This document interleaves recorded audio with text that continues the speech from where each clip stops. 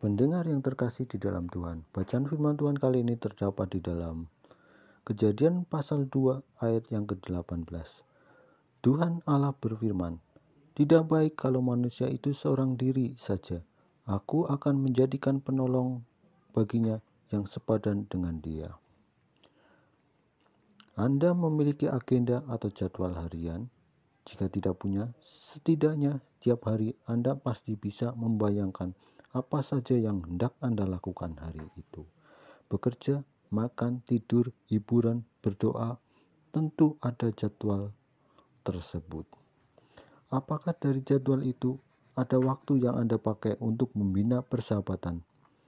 Seorang profesor les parut mengatakan bahwa menurut penelitian, tidak punya sahabat dan waktu dengan sahabat bukan hanya menurunkan kualitas hidup, tapi juga berbahaya bagi kesehatan.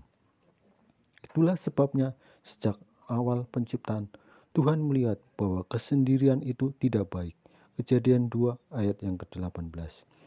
Paulus, rasul yang jelas mengerti bahwa Tuhan selalu hadir bersamanya, bahwa ia punya orang-orang yang mengasihi dirinya, pun jelas menyatakan bahwa ia butuh teman yang bisa hadir secara fisik dalam 2 Timotius pasal 4 ayat 11-13.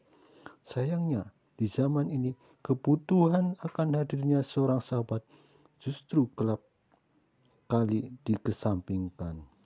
Masyarakat kita yang semakin individualistis justru kerap merasa keberadaan orang lain adalah hal yang menyusahkan, merepotkan, mengganggu privasi, atau membuat dirinya tidak lagi bisa bebas. Hubungan persahabatan dianggap dapat digantikan oleh hubungan melalui perangkat teknologi. Persahabatan pun menjadi sebatas obrolan via ponsel, chatting, atau diskusi di media sosial.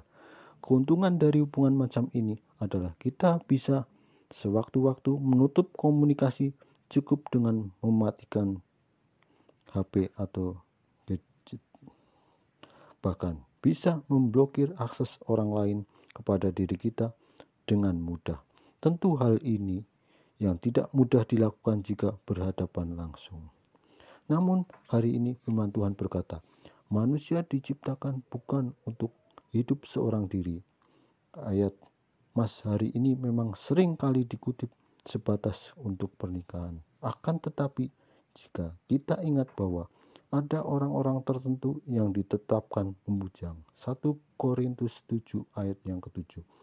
Tidak berlebihan jika bisa disimpulkan bahwa ayat ini juga bisa tentang pentingnya kita hidup bersosialisasi, mempunyai sahabat yang benar-benar hadir bersama kita, sehingga kita pun bisa bersekutu dalam melayani dan menyembah Tuhan.